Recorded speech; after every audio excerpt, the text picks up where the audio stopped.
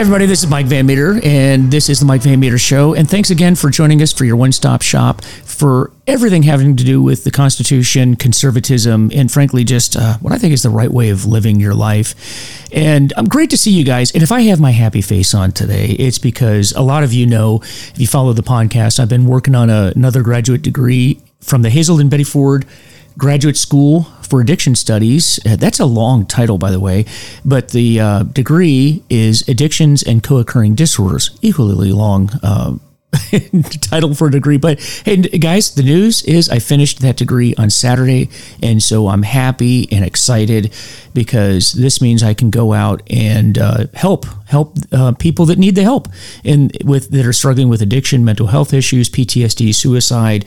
And those of you that have followed my career know that I mainly do that type of work with first responders in the military because that's my background, that's where my heart is, and these are the folks that we need to support. And if you guys know that.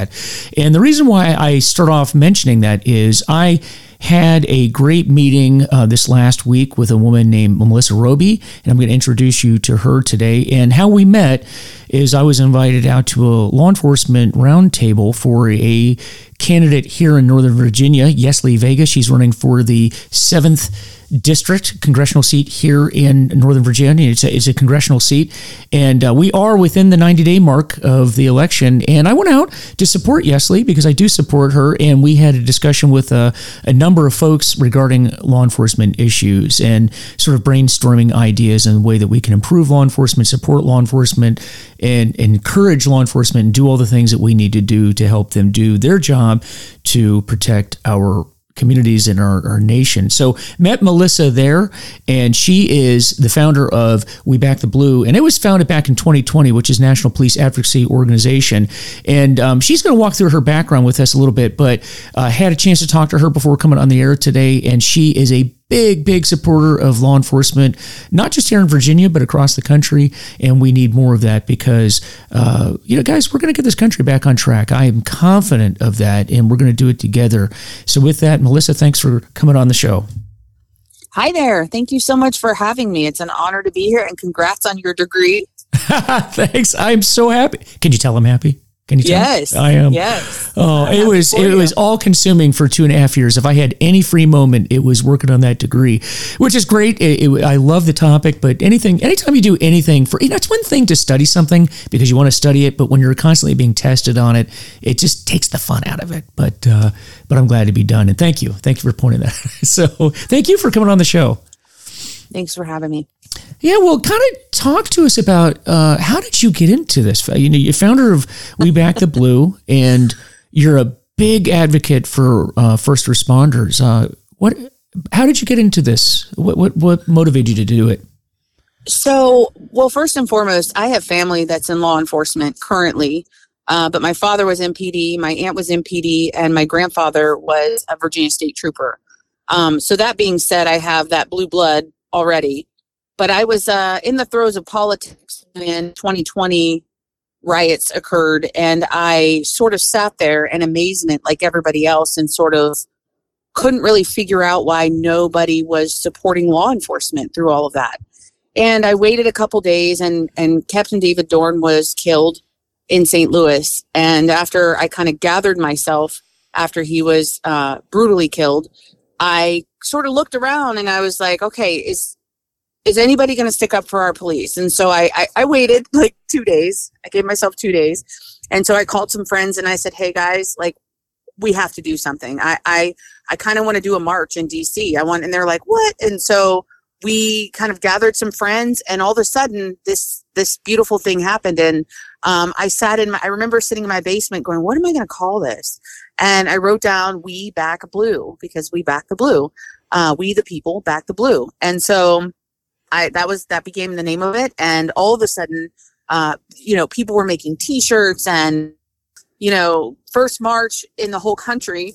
And so we did it. And Tom Homan came, and he was like in the back of everybody, like, I got this. And it was just an amazing time to go and just stand up for our law enforcement. And I got to tell you, to see the tears in their eyes as we marched by them made it very crystal clear to me that this is what I should be doing. And so I was doing some political work prior to that, and I quit my job and I just went into this full time and started doing rallies and marches and advocacy events across the country. And so that's kind of what catapulted me in.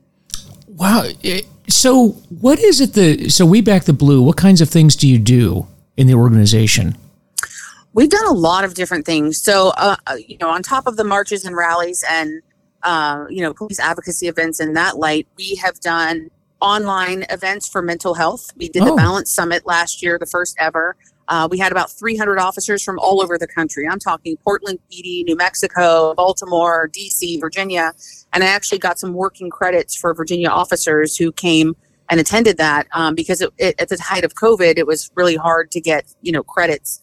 And so I provided that for them. I had some vendors come and we all talked about mental health. What does that look like? And, don't be afraid to, kind of get some help. And I had 8 subject matter experts there. And then we had breakout sessions with Ann Dorn, who's the wife of Captain David Dorn, who was killed. Her and I have become really close, which is kind of strange in its own right. And so we did the Balance Summit. We've done softball games like Fairfax County Police versus Prince William Police. We've done golf tournaments. We've done, speaking engagements across the country. I went down and gave some awards in Miami last year, which is turning into like a yearly event. I go down to Doral and I provide awards to officers that have done exemplary work. And then their whole squad comes in and it's kind of like a really big deal. And so anything I can do to kind of up the morale and help these guys and let them know that there's people out there, even though you feel like you're in a world where that is not true, there's absolutely people out there that back you and love you and support you. And so that's kind of my mission.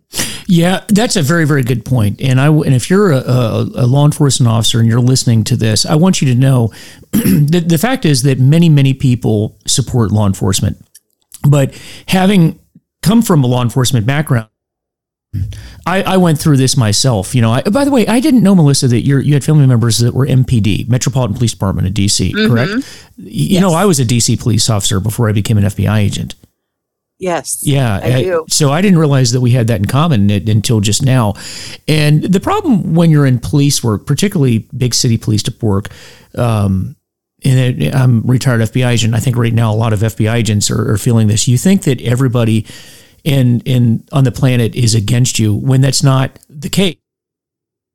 But the media makes it sound like that's the case. And I want you to know that we are there for you, and the public is behind you. It's a very, very vocal minority that are not with you, but it is that vocal minority. But law enforcement in particular, and for all first responders to a degree, but law enforcement in particular, it's a very closed world because, you're only dealing with, people only call you when you have a problem. Nobody's calling you to say, hey, officer, I want to let you know what a great, just thought I'd flag you down and tell you what a great day I'm having, or I called 911 to let them know how much we appreciate you. That doesn't happen, right? It'd be nice if it did, but call the non-emergency line. Don't call 911 for that, but we'd love to talk to you.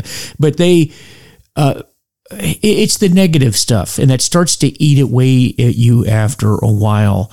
And understand that this too shall pass. This, I think we're in a phase, and I think that we're already starting to see this phase because this wokeness where we've shut down and defunded police departments has given us every metric that you can look at has increased at least 100%, and in some cases 400%. For example, in DC, the homicide rate went up 400%. Whatever we were doing isn't working, and it's going to cycle back, and we are going to get behind police again as a nation. I'm convinced of it.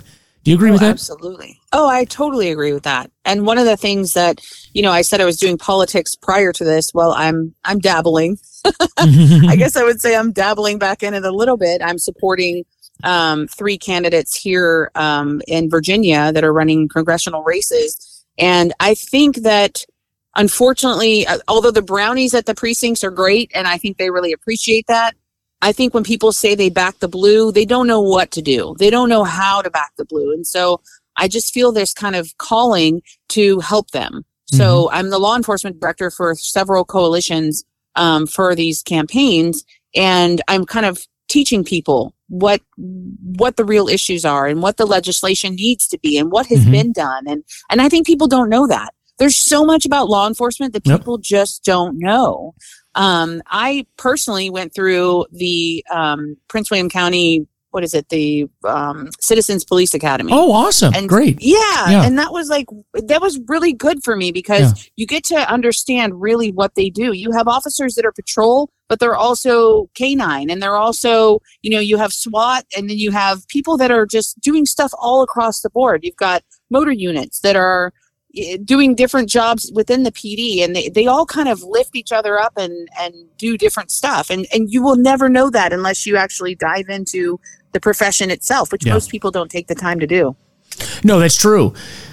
And I'm glad that you did that. And I really wish that more people would do it. Because I know when I talk to people about law enforcement and I talk about what it's really like on the inside when you're doing the job, it really opens people's eyes. And I think the public, the problem is we have a media today, Melissa. Let me just kind of set this up for you, and I'll give you my take on it, and then I want to hear your take on it. We have a media that tells the public what they think they should know about law enforcement, which is a very skewed notion of it.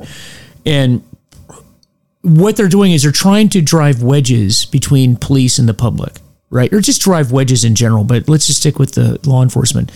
And what they never point out is that there are things that we can do to come together and think. I mean, for example, can we improve law enforcement? I think we can.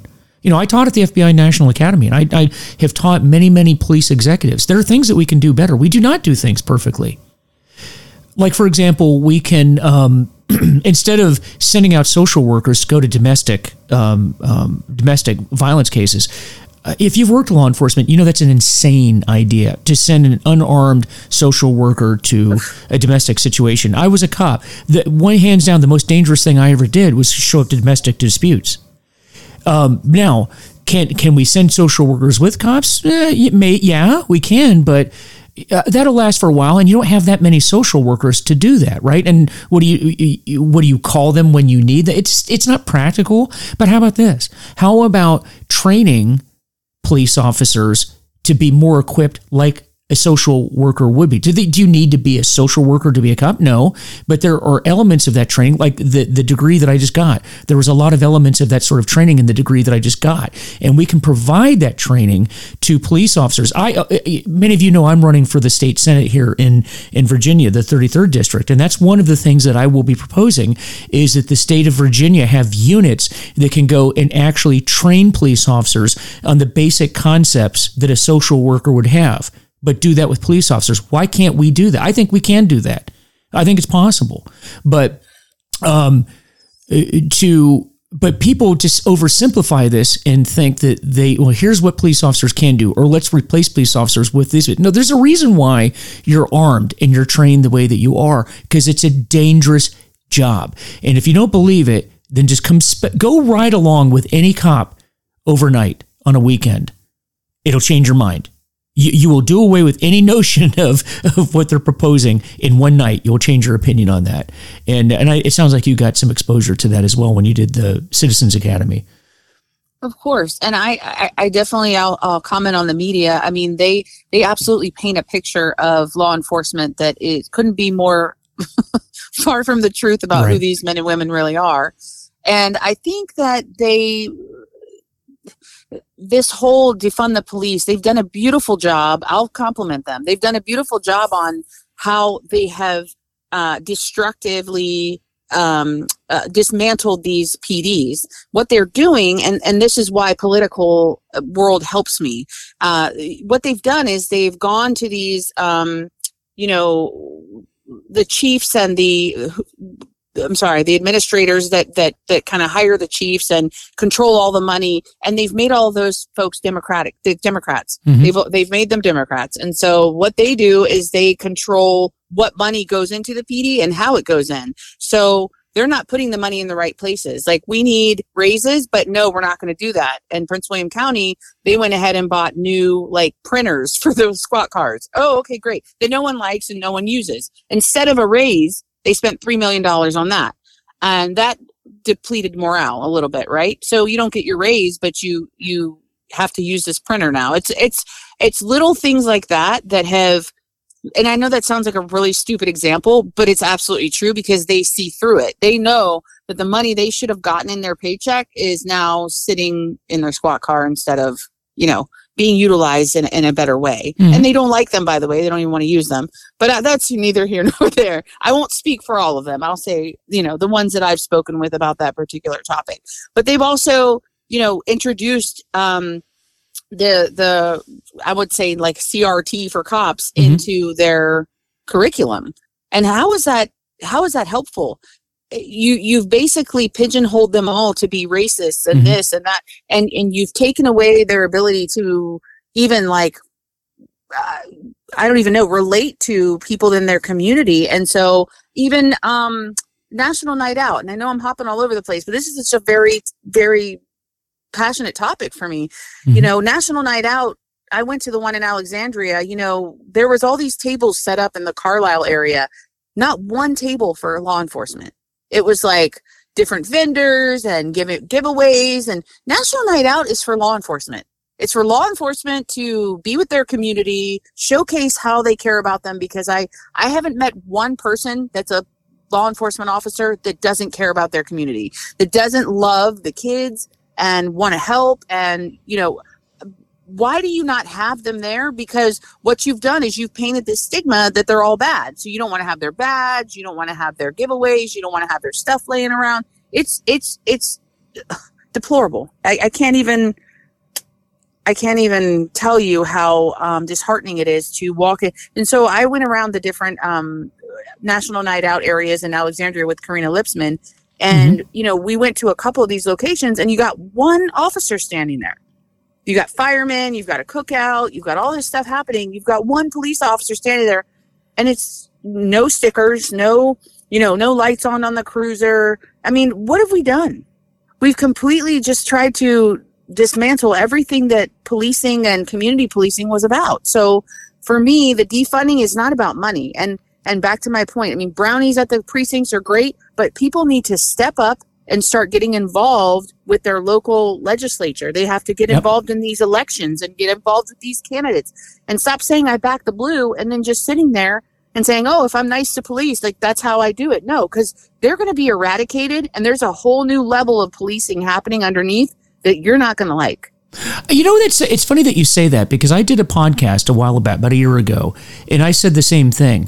For those that and a lot of the Democrats, I think, theoretically start with a good idea, meaning we've got problems in the police department. So here, but this is where they go off the rails because they don't know how to fix it. They know how to break things. They don't know how to fix things. And what they do, they set off down this quote, we're going to defund the police. We're going to attack the police. What happens is the police aren't going away. You have to have a police department.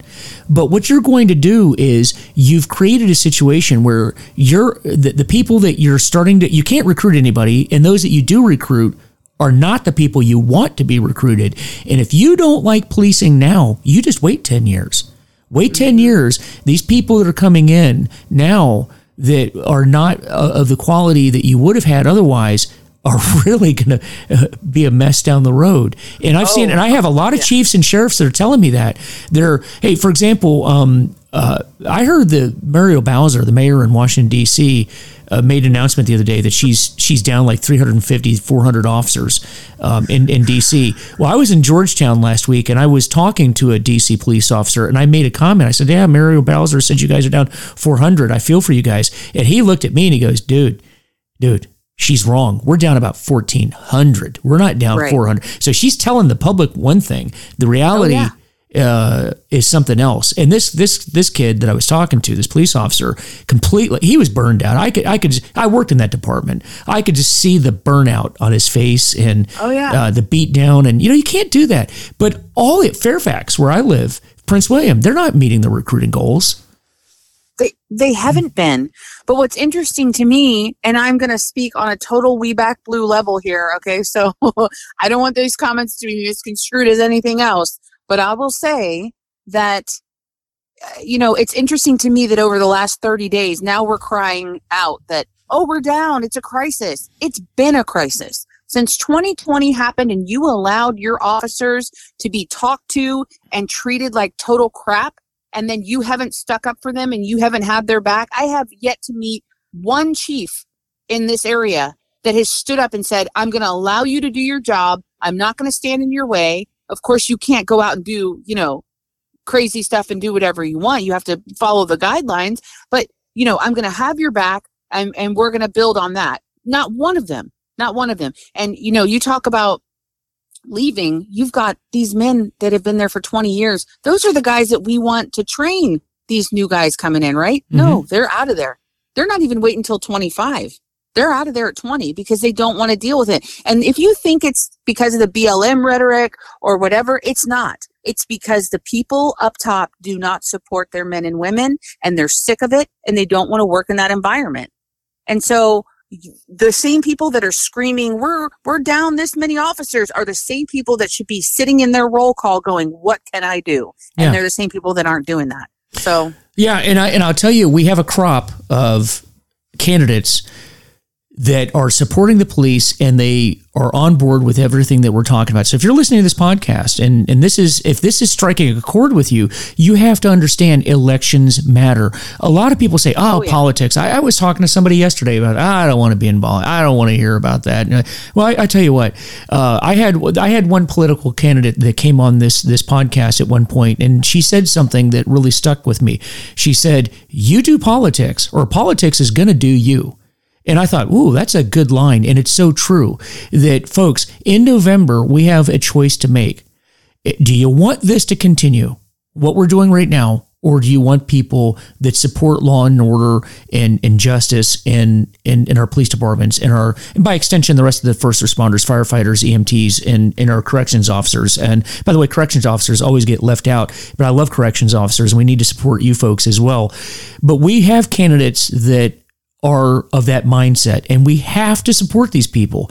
We have to support them because it is, and I'm going to switch gears here, Melissa, to another area that I know that you're passionate about, because let's go a little bit deeper into just the leaving early, retiring early, not recruiting, and that is the people that stay on the job. So you go through all this and you stay on the job: mental health, addiction, family violence, depression, PTSD, all that kind of stuff. Look, I've been in this field. I'm lucky to be alive after all the years of doing this job.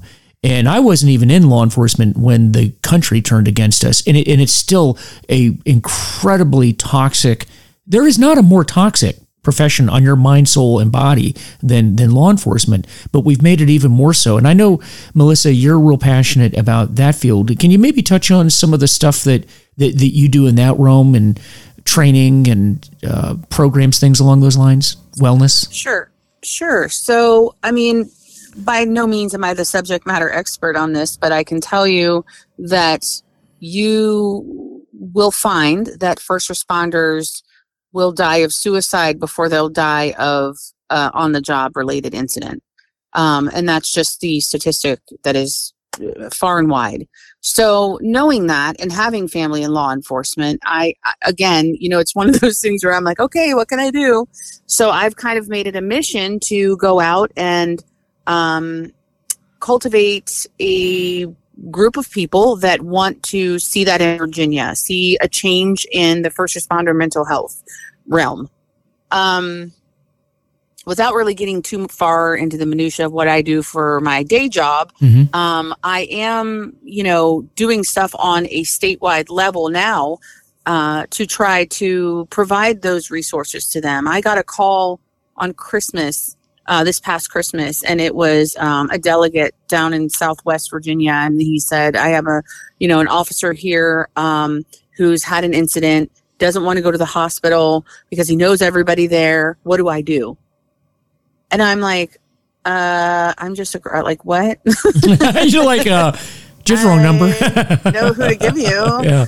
But it was like, it's Christmas, night, and this person's going through this. And of course, I'm not going to not help. So I knew who to call, thank God, because I had done the Balance Summit the year before, because I had, kind of made all of those contacts and traveled the country and met the people that I really believe were integral in making good mental health stuff happen for officers.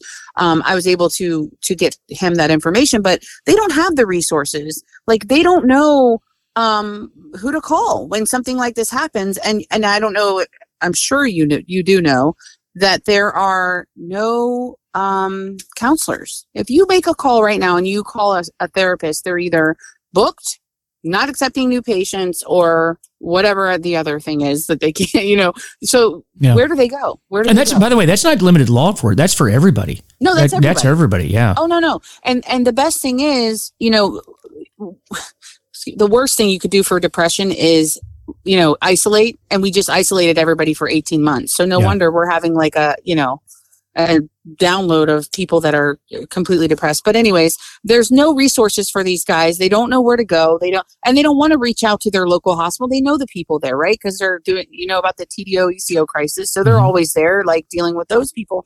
And then where do they go? Who do they talk to? And so for me, I just wanted to kind of get all of the key players together and have an all skate and say, hey, this, we need somebody for addiction. We need somebody, for fire. We need somebody for EMS. We need somebody for police. And, Virginia Department of Health, DBHDS. We have to gather these people that are already doing some things and provide those resources to everyone. All too often people in this field say, this is mine. This is my thing. This is my seminar. This is my information. But really, it should be shared vastly because you could save a life. And so for me, the critical point of doing a first responder kind of office, without giving too much away, for me, the critical point of that is that we get all these people together. We get the, Virginia Sheriff's Association, all those kinds of key players that are really involved in law enforcement. And we say, here's a resource guide. This is what you give to all your guys if this is happening, or give them a place to land. Don't make them feel bad about having, PTSD or depression or whatever. These men and women see things that, quite frankly, I'm not in law enforcement, and I've heard some stories that I can't let go of. I can only imagine going through that and not having the resources available to kind of deal with it, Well, you know what, Melissa, you kind of hit on something that's special to me and is a driving force for me getting into this field. And so a lot of you know that I actually have another podcast that I do that deals strictly with addiction and mental health and wellness, right? And if you're interested in that, it's called Recovery is Possible. Go out and check out that thing. You will hear nothing political on that. It is strictly that is just strictly wellness stuff. And I want to keep that way because that's, when by the way, whatever realm you come from, even if you and I don't agree on any politics or anything, when it comes to wellness, I'm there and we need to be completely focused upon that. So that's a different world. That's why I have a separate podcast for that. But what drove me into that work, and I mentioned that I just finished this graduate degree in addictions, co-occurring disorders. What drove me into that, Melissa, was the very things that you're talking about. When I went in to get help for myself for alcoholism, I made those calls that you're talking about, and it could not have been handled any more poorly if you had tried to handle it poorly. Now, I'm not saying that to disparage anyone, because I think that the people I was dealing with genuinely were trying to help. I think they just didn't have the resources. I don't think they knew what they were doing. And that's very different than trying to harm somebody. And I want to be very, very clear. And I'm very grateful for the people that helped me along the way. But what it did was it planted in the seeds in my mind that I thought we can do better than this, because we actually do have the resources. We have the resources, but the police leadership and the executive leadership in all these departments, they just don't know where those resources are and how to tap into them and utilize them. And also there's just something about having somebody as a counselor, an instructor, or whatever it is that you're dealing with, whatever your situation is, that's where there's somebody from that field. Because Melissa, you know as well as I do, the law enforcement community is kind of a closed community for a lot of different reasons. As you mentioned, people don't want to go to the hospital because they know people, or maybe I don't want to go to an AA meeting over here because maybe there's people I've arrested, and a lot of different reasons, just the shame, the embarrassment, all those kinds of things. And there's just something comforting about walking in and talking to a counselor that came from your background. Oh, you were a cop too. Oh, you were a firefighter. You were in the military, whatever the case may be. And learning that, look, there is a path to wellness, and understanding what it's like to go through what we go through on a daily basis in law enforcement, and also understand the pressures of being attacked by the public. And the resources are there, but we just, and it sounds like you're involved in some work that's tapping into that. And I'm so glad that we're doing that, because I'm telling you, when I went through, it was not there. And we're losing a lot of people as a result of that. We are losing a lot of people. Also, and I'll add to that, we have these trainings in place where you have somebody reading from a PowerPoint, trauma is 97%. Like, no one wants to sit through that. They want to hear that you've been through what they've been through. They want to know, how did you get through it? All too often, I go to these conferences, and I just went to one like 2 months ago in Nashville. You go to these conferences and they tell you what they do, but they don't tell you how they do it. Mm-hmm. They tell you where they've been. They don't explain to these people how to really utilize the resources. And so everybody's kind of like, well, I know what to do. I know who to call. But when the situation happens, when S hits the fan, mm-hmm. so to speak, they don't know where to go and they don't know what to do. So yeah, that's a big part of it. Yep. Yeah. So for me, above everything, on the very top of all of this, is I know in my heart that first responders will respond differently to all of these incidents if they are a healthier person. If they are the healthiest versions of themselves, they're able to help in a better, more crystal clear way that they can, it's not as hazy for them to do the job, if that makes sense. It is. So we were talking earlier about, the answer. We know what the answer is not. The answer is not defunding police. All right. So what is the answer? I think that what you're talking about is leading to the answer. That is it's an imperative that we as a community ensure that our first responders are the healthiest human beings that we can produce, mentally, physically, spiritually, to go out on the street. Because it is such, listen, I'm going to put this in perspective. When you're a city cop like I was, do you guys understand that we would see things in one day that would put most people in therapy for the rest of their life? Mm-hmm. You understand that? But mm-hmm. we did it every day. Mm-hmm. And what happens is you take these healthy, intelligent, motivated people and you destroy them because of the jobs that they're doing. And then you turn around and blame them for being destroyed. But we do not provide the tools and the resources for them to get well. And then we discard them. I heard it once that said that the life expectancy of a police officer after they retire is about 5 years. I don't remember where I heard that, and don't quote me on that, because I'm not basing that on any study or data. But I do know this, that people go down hill pretty quick after they retire. And that's a shame, because we've not equipped these people to live the healthiest and fullest lives that they can. But you want an officer that shows up at your house. If you dial 911, you want a healthy human being. And I think as a community, we have an obligation to provide the best resources we can for these people. Exactly. And I think retirement, you also brought up a very good point. We don't take care of our retirees in the way that we should either. I had a retiree tell me that he was starting to have nightmares out of nowhere. How do I deal with it? Here's me going, oh, but I'll find out. I may not have the answer, but I'll find it for you. That's kind of like my MO. So, I really think retirement is a big issue. I think family is a big issue. These spouses are not being fully supported the way that, they could be. I think that they could be supporting their officers and their first responders a little better if they had the tools to do so. But here we are again, where you don't know what you don't know, right? So we can go out and we can help the spouses, and we can help the retirees, and we can help the families. We can help the wives of the fallen. We can give them purpose. There's so much that we can do. Yeah. If people will stop saying, mine, I'm doing this.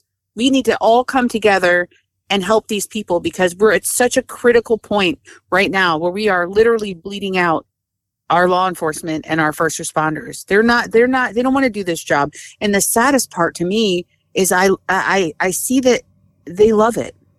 They love their job. They love going out and serving and protecting the public. One of the things the media and all of these other left-wing groups need to do is let them do their job. Stop putting restraints on them. Stop telling them how to do it. Stop sending counselors out to do that. Just let them do their job. Mm-hmm. Period. Yeah. And I agree with you on the counseling aspect that they should have some of that training, but there's a very fine line. Our officers are not counselors. I don't want to turn them into those either. So they're tough cookies. Let's just let them keep going. No, and you're absolutely right. And I want to maybe just clarify. I'm not saying make them into counselor, but there's some basic. Listen, when I was a city cop, right? If I could, the funny thing is, it's weird how life works out. If I had the knowledge that I have now, back when I was a street police officer, I would have been a much more effective police officer. Mm-hmm. So much more training and experience and things like that. There are certain concepts that I know are not provided to police officers that would help them as police officers out on the street. And that's not to say that we would make them licensed counselors. We're not doing that. We don't need to do that. But we can improve the training. In fact, one of the things that as I am gearing up for the 2023 election for the Virginia State Senate, one of the things that I'm looking at and proposing is that we, here in Virginia, because that's, I'm running for a state office here in Virginia, that we create groups of training teams to go out and conduct that training, particularly to the smaller departments. Because, folks, you're all familiar with the FBI Academy and DEA Academy and all these big academies and some of your larger departments, LAPD and YPD. Fairfax, up where I live, they all have their own departments and they have a lot of resources. And most of your departments aren't that way. Most of your departments are smaller departments and they don't have budgets and they don't have budgets that would allow them to do things above and beyond the state mandated minimums. I really think that the state could do a lot to provide mobile training teams to go around and provide more advanced training, because that's what this would be, advanced training to these agencies, particularly the smaller ones, to give them better training in these types of de-escalation techniques and critical incident training and interviewing and interrogation techniques, some of the stuff that I did when I was at the FBI Academy. We can do that, and I think that the state should be involved in it. That's just my opinion, but it's based on a lot of experience. And, that's something that I am running on, where I will be advocating for that. And, Governor Youngkin here in Virginia, if you're listening to this podcast, or if your team is listening to this podcast, we can do that. We have the people that can do it, and show the public that Virginia, if I'm here in Virginia, Virginia can be the crown jewel to the rest of the nation on how to do this. We can do it. Amen. I totally agree with that. And there's so much we can do instead of being reactive and doing the trauma training and let's stop the bleed. Let's start from the beginning. Let's teach them how to deal with things mentally, or how, to have a healthier lifestyle. They're even using jiu-jitsu now, to help with use of force. I mean, there's so much we can do ahead instead of, being reactive. And I think that that's the missing piece here. Right. We're doing all these trainings and all these conferences on the impact of trauma and how to do, but let's go far beyond that and go before that and, get to the problem before it occurs. The alcoholism is a huge thing. And there's treatment for that. It can be cool to not, be a drinker. It could be cool to not have to brag about how many beers you had or how much overtime you had, or, you know what I mean? You can be cool without that. Yeah, because you know what, Melissa? Let me just throw this in. You may not know this, actually. You may not know this about me. August 12th, folks, ladies and gentlemen, I celebrated 10 years of continuous sobriety. Wow, 10 years. Congratulations. Yeah, from alcoholism. And that was one of the bonuses of the toxicity of my profession. But when you talk, I just have to laugh because you just said it's okay not to brag about your drinking. I'll tell you, I brag about my sobriety, because the most proud thing, and I've done a lot of stuff. I've been a Navy pilot, I've been police officer, FBI agent, all this kind of stuff. The most proud thing that I have done in my life was get sober. It was also one of the hardest things I did. But guys, you're absolutely right, Melissa. You can brag about being sober, because I do. I'm alive today because of it. And if you're listening to this and you're struggling, guys, there's a hope. There's a way. You can do it. I did it. It was hard, but you can do it. And life gets better. It's incredibly difficult. And I'll tell you, on January 1 of this coming year, I'll be 4 years in. So I have been sober completely for 4 years.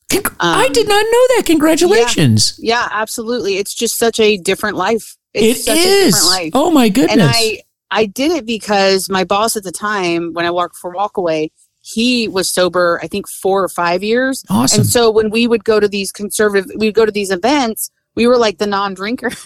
We were the ones that were going in, but we had such a work ethic. I mean, he really trained me to just work. We just worked all the time. And so there's just no time for that. And so that's what kind of helped me not have that lifestyle anymore. I used to go have wine with my girlfriends and I don't do any of that.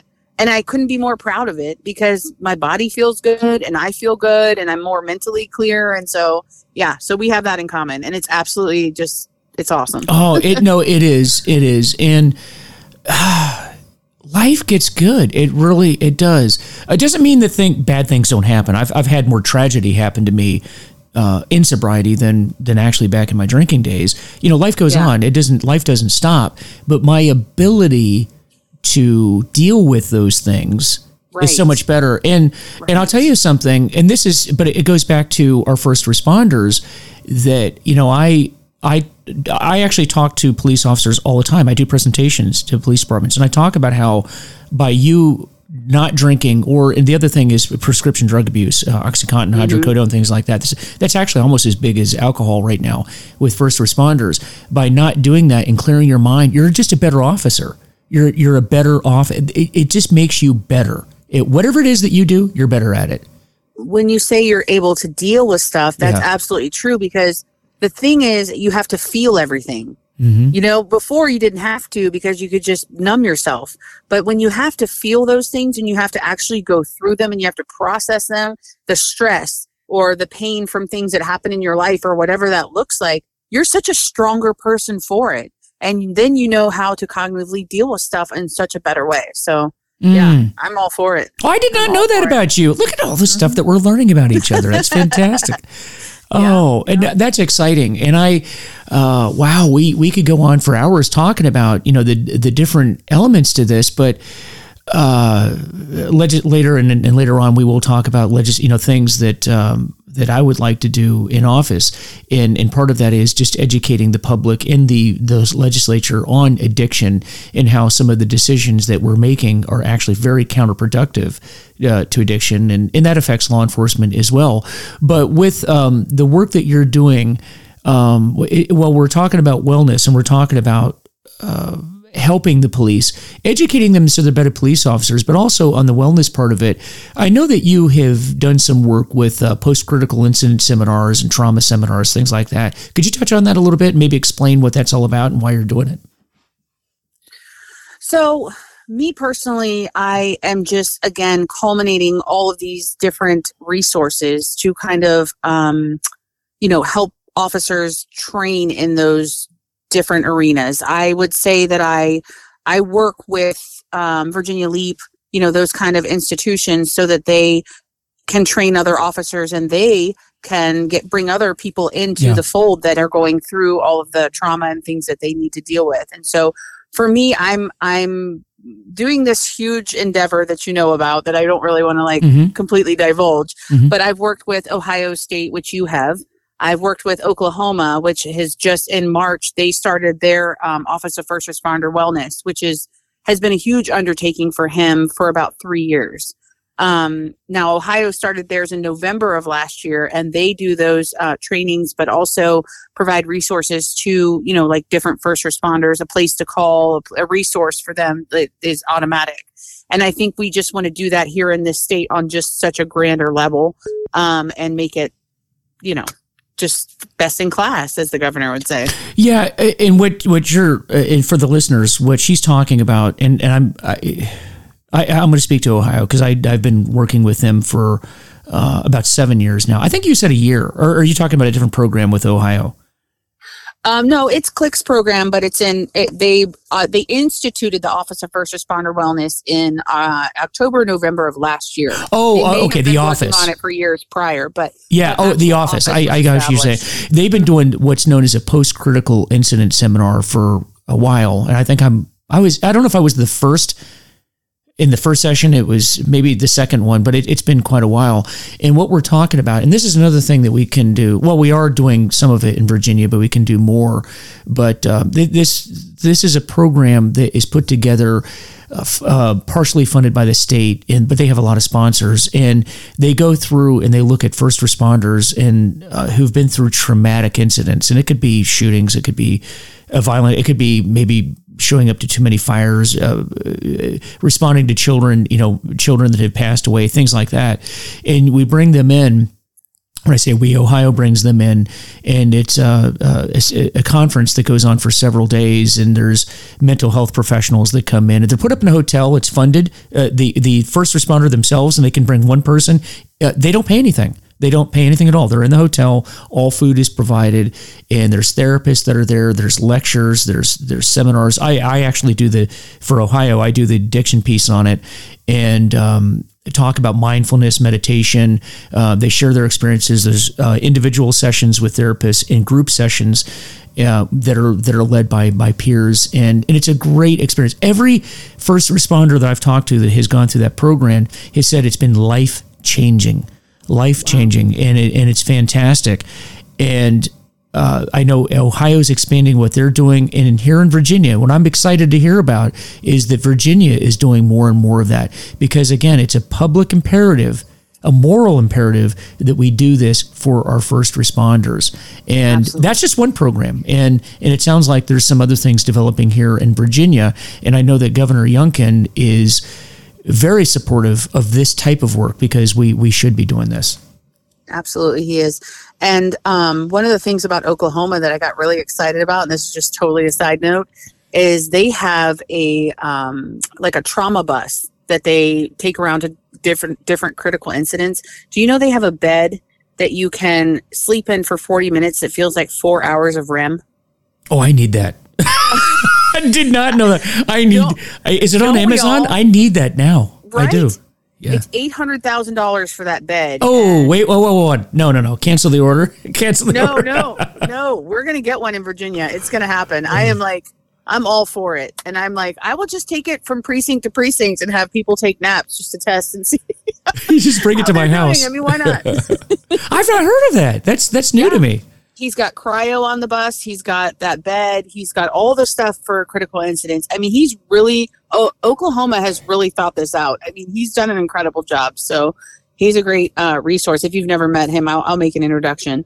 But yeah, so I follow kind of in their footsteps. I gather the intel. I don't go into this thinking, okay, I'm going to do this thing and I know everything. I know nothing. I go into it thinking I want to get the resources and the help and the expertise from the people that are doing it out there now. And then how can we bring Virginia, agencies into the fold?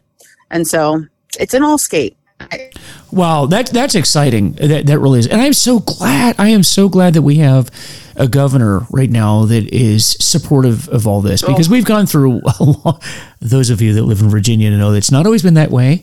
And I'm just so glad that we have a governor that is very, very supportive of our first responders. And we have a good crop of candidates coming up. Before we go, speaking of which, we have a midterm coming up here in November.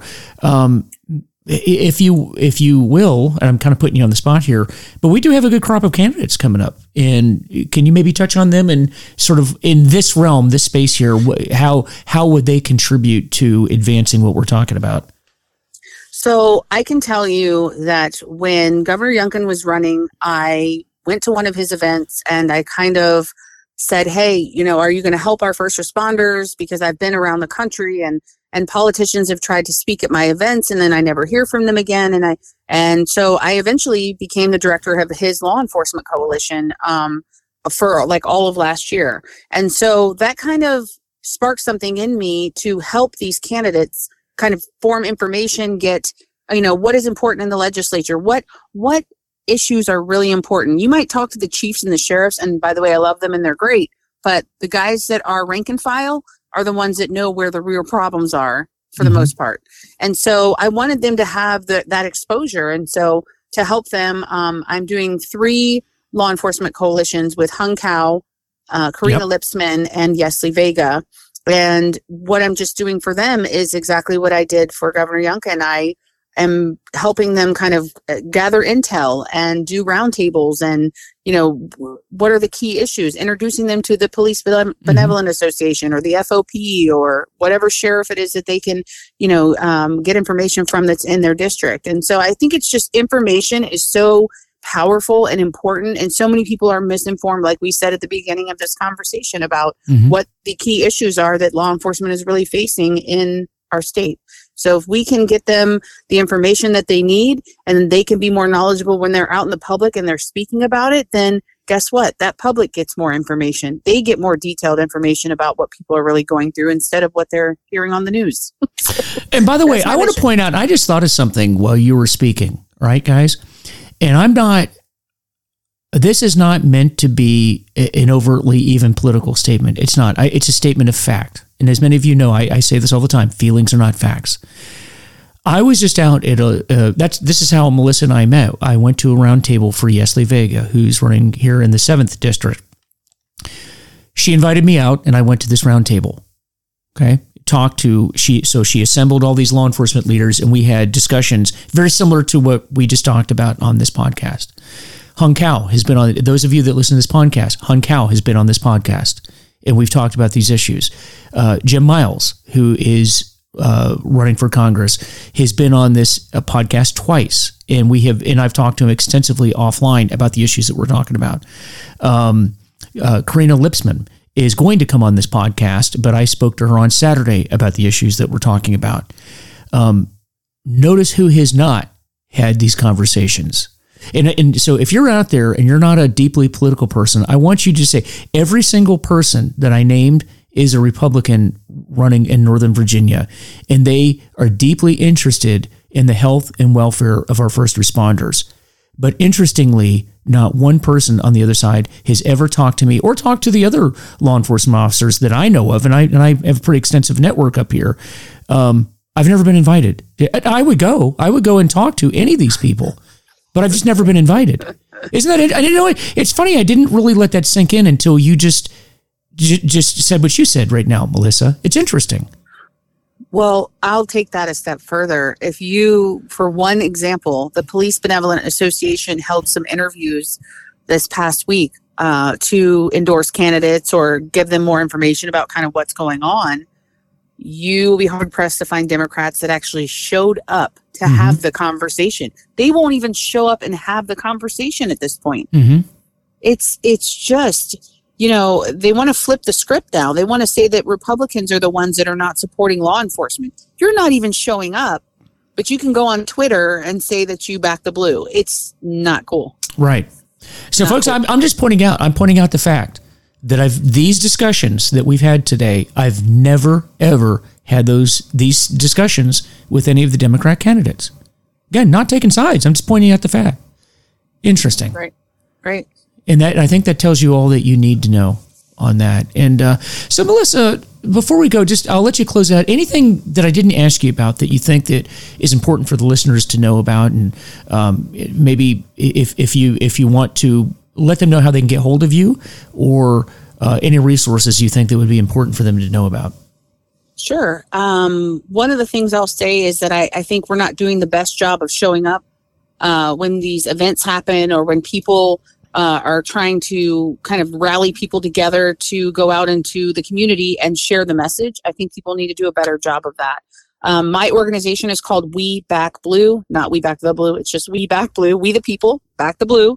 And it's webackblue.com. I'm We Back Blue USA on Instagram. And follow me and DM me and, contact me with any questions. I've done a really good job of trying to network with everybody across the country in law enforcement and get my views straight and make sure that I have the most up-to-date current information, instead of some of these groups are out here saying, oh, I back the blue, donate. I'm not one of those people. I'm out there putting my money where my mouth is, and I'm out there actually helping communities and candidates and the state of Virginia get in a better place for our law enforcement, because I love them. Yeah, and I got to attest to that. I showed up at an event on Saturday. The Governor Youngkin was at up in McLean, Virginia, and I get out of the car. Look who's there! It's Saturday morning. It was me. Yeah, she is there. Hey, I tell you, folks, and she's absolutely right. Get out, attend these events, and support the police and the men and women of our police departments and all of our firefighters and EMTs and corrections officers and all these people. Let them know how much you care about them, because we know that you do, and sometimes they just need to hear it. Okay, yep. Don't just assume that they know that you're there for them. Let them know and show up to these events, and for goodness sake, participate in this system. If you don't do politics, politics will do you, and you're really not going to like it. So with that, Melissa, thank you so much for coming on the show today. And, thank you for having me. This was great. Oh, it is. And folks, once again, just stay involved in this process. Check us out. Check out my Facebook site and the Mike Van Meter Show. We have that Facebook site, and then also if you're interested in following me as I start to gear up for my campaign, it's Van Meter for Virginia, and that's spelled out FOR, not with the number 4, but Van Meter for Virginia. And check out Melissa and her website, which is webackblue.com. Support her and all of the work. And I know that Governor Youngkin is going to have a lot of programs that are being rolled out. Support him, support those programs. And guys, we can do this. I'm telling you, we are going to take this country back, and we're going to be better than ever. That's what I think. I think we're going to be better than we were before, but we're going to do it together. Take care. Talk to you soon.